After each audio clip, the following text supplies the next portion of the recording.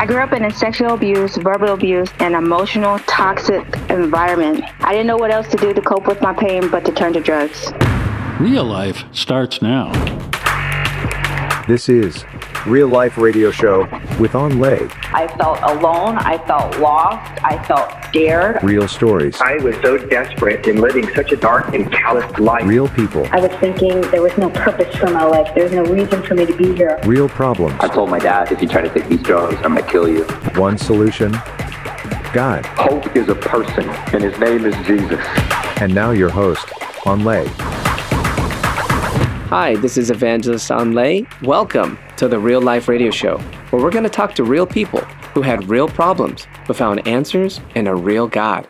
Today, we're going to talk about how people cope with past issues using drugs in order to cope with their inner pain. And we're going to discover if there are any spiritual answers to those types of addictions. Today, we have Starla Ayala, who grew up with a family that was broken in divorce. She was sexually abused by another teenager when she was only in third grade. And when it came out, she was blamed for it. And she was talked about as if she was simply a liar.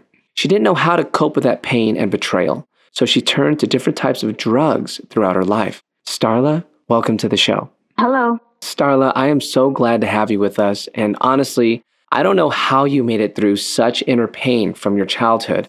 Can you explain a little bit for the audience how you discovered that the person you always thought was your mom wasn't even your real mom?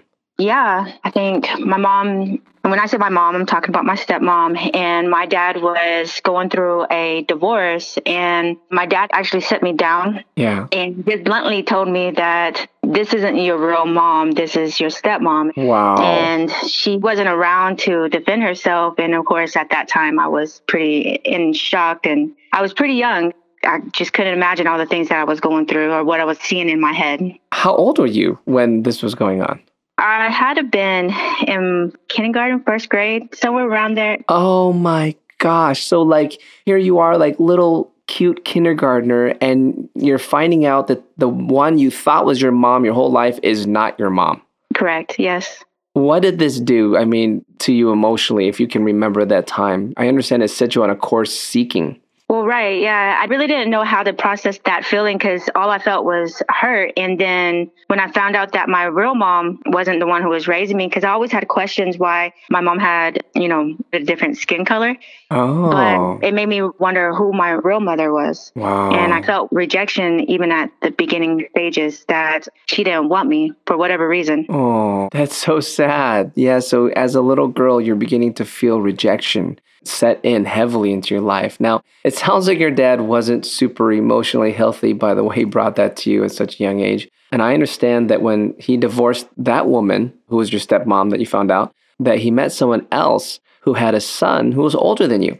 Now, tell us what happened with that boy when you were a child in third grade. So basically what ended up happening is whenever my dad and his wife or his girlfriend at the time was leaving for work, he would just come in my room and he would sexually abuse me. Wow. Now, this boy, I understand he was in ninth grade, right? Correct. He was in high school. Oh my gosh. So as his parent and your dad was gone, he would just come into your room and just bam, and just get right to it. Right. Yeah. It was on multiple different times, multiple different days. And basically whenever, there wasn't no supervision around, that's when it happened. And you're like in third grade, so you don't really even understand what's happening at that time. You just know like, this is not good. Right. Yeah. Wow. Now, what were your thoughts and emotions during this sexual abuse? Did you fully comprehend what was happening to you at such a young age? Well, I knew what was going on. Even when you're in third grade, children ain't dumb on what's going on and what's happening around them. Oh. And whenever you are at that age, you know that it doesn't feel right. You know it's not right. So my whole understanding and emotions that was being expressed, I guess, at that early age was just, I thought that I was going to get in trouble if I said anything. Wow. Yeah, because it felt like something bad. And so that if you said it, it would be like bad, right? It would probably cause a fight and arguments. And wow. Now, did you view sexuality very negatively throughout your life because of the sexual abuse?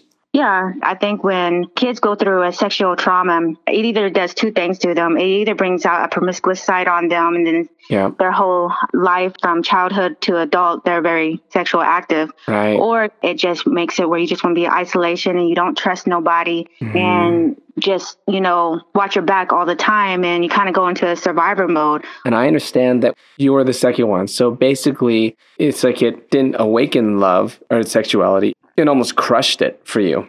And it became a very negative thing. Yeah, I was very protective over myself and over my brother. Wow. Now, I understand that you tried to reach out for help, later on by letting your parents know, specifically your mom, about the sexual abuse. And I understand that you went through a great betrayal from your mom. Tell us about that. Yeah, well, I finally got the courage to tell my mom. At this time, like I said, we were living up in Edmond, and she was, going through her things well and getting cleaned up and, being clean. And I just told her, what I've experienced down at my dad's, and she pretty much didn't believe me. She told me that I was lying, and then she walked away. Wow. Your mom is telling you that you were lying about the sexual abuse. So, oh my gosh. I mean, how did you feel? Because I understand not only that, but then she brought it to your dad. Your dad brought it to that mom of, the ninth grader. And like everybody was like, no, that you're lying, right? Like everybody called you a liar. That's exactly what it was, is that nobody believed me. And my dad said that he did believe me, but there wasn't nothing that was done. And the feelings that I had at that time, it made me very quiet. I just took it in and I just stuffed it down and I just walked away with it. How did you feel, though, when no one would believe you? It probably caused you to really not trust people at that point throughout your life. Am I right? Yeah, it made me angry as a person. It just made me angry. And that's the only thing I can really remember at that time, whenever my mom brought it up and when it was dealt with and nobody believed me and nothing got done. I just kind of had this built up anger that was starting to layer up. Wow. And like I said, I just kind of got quiet. Starla, my heart just goes out to you from hearing what happened. Now, you didn't just plan to use drugs as a coping mechanism, but it was something that your father encouraged in your life. Tell us about that. Well, my dad comes back from a time that it was, if you're going to use any kind of type of drugs, I'd rather you use drugs with me at home. So I thought that was actually the coolest thing. Right, at the time, right? You're like, oh my gosh, my dad is cool. Yeah, pretty much. I thought that my dad was giving me the green light, because it started off smoking weed first. Okay. And later on, it started getting more heavier when he met another girl. My dad started dating a woman that was a drug dealer. Wow. And her drug that she was selling was methamphetamines. We called it ice. It's called ice on the street. Okay, so how did she offer that to you? Like, did she just was like, hey, try this? Like, how old were you? No, she didn't offer it. It was my dad, and I had been 14 years old around that time. Oh, my gosh. And my dad just looked at me, and he asked me if I wanted to hit the pipe, and so I just hit the pipe. Now, what was that like when you took it? I mean, looking back, what did it do for you at the time? Well, looking back at that time, what it did, it gave me this feeling. It gave me a feeling that I never felt before, meaning that it took away everything that I felt as a child in that point in my life. It took away that hurt. And it just made me happy. I don't know if that really... Yeah. And it gave me a sense that everything was going to be okay. Wow. So it just gave you this kind of like false sense of peace. There you go. I also understand that when you were younger, you were open to some pretty toxic, abusive relationships. And that was the environment that you attracted at the time. Like you were kind of used to that. Tell us a little bit about that relationship. Yeah, and I started to date my kid's father. And at that time, I didn't know anything about when it came to love or relationship status. I just knew what I seen growing up. So whenever the red flags were getting thrown in the air, I didn't know to identify them or what to identify. I just knew how the relationship used to make me feel when it was going good, Right. But I understand the abuse was so bad and it got physical. Yeah. What happened? So later on down the years when we started growing up together, because we were high school lovers, and when we started growing up, we got into our own place, and it got to a point where we started to get physically abused towards each other. Oh. And it started getting to that extreme. So I ended up going to jail for domestic abuse in front of a minor. Oh, no. So the anger issues from the past that you talked about, it's starting to really demonstrate itself here. Right. The anger that I felt from growing up and being attacked by my kid's father, it definitely brought more manifestation up to the surface. And instead of knowing how to control my anger, I just bursted out in my anger. How did you cope with this newfound pain and trauma from this toxic relationship? I drank alcohol. E&J was the one that I always ran to. Wow. So basically you started just trying to numb yourself and numb the pain from all of this drama, right? Pretty much, yes. Wow. Starla, let's stop there because I understand that when you cried out to God, there was a beginning of a process of deliverance that changed your life. So I'm really looking forward to having you again on our next show. Okay. Thank you. Hold tight. We have a lot to talk about right after the break. Listen, my friend, you are in a spiritual battle, and there's a spiritual battle right now for the soul of our nation. The Bible says we overcome the power of the enemy by the blood of the Lamb and by the word of our testimonies. And friend, I need your help spreading this show to all 50 states all across the USA, and that takes money to broadcast in each city. You can help by being a stable monthly giver of our ministry, Awakening the Nations. We are a ministry who's committed to preaching the gospel all across the world. Partner by going to awakeningthenations.com, and we believe America shall be saved.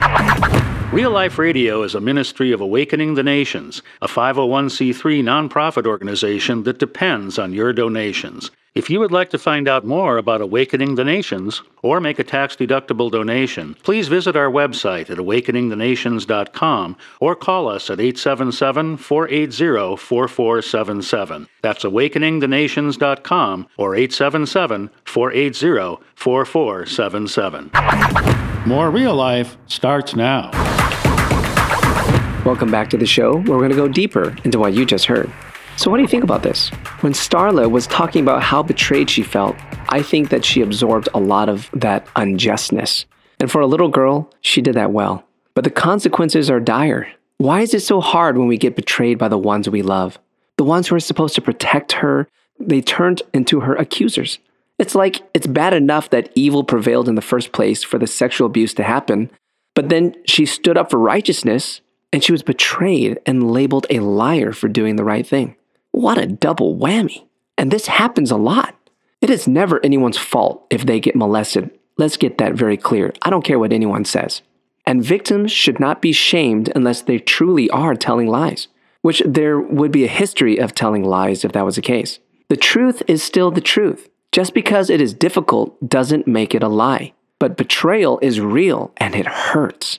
It isn't normal. Even though you may have been told to believe that, betrayal is like a foreign agent that was never created by God for mankind. But Jesus knows betrayal, and he was betrayed by his own disciple, Judas Iscariot. And if you've been betrayed, maybe you can relate to this ancient verse as it is written in Psalms 55:12-13. For it is not an enemy who reproaches me, then I could bear it. Nor is it one who hates me, who has exalted himself against me, then I could hide from him. But it was you, O man, my equal, my companion, and my acquaintance. Father God, I'm lifting up the person who's gone through betrayal and really understands that verse. But Lord Jesus, as you forgave, help us, Lord God, to forgive and to be healed from that betrayal. And we'll follow you all the days of our life in Jesus' mighty name.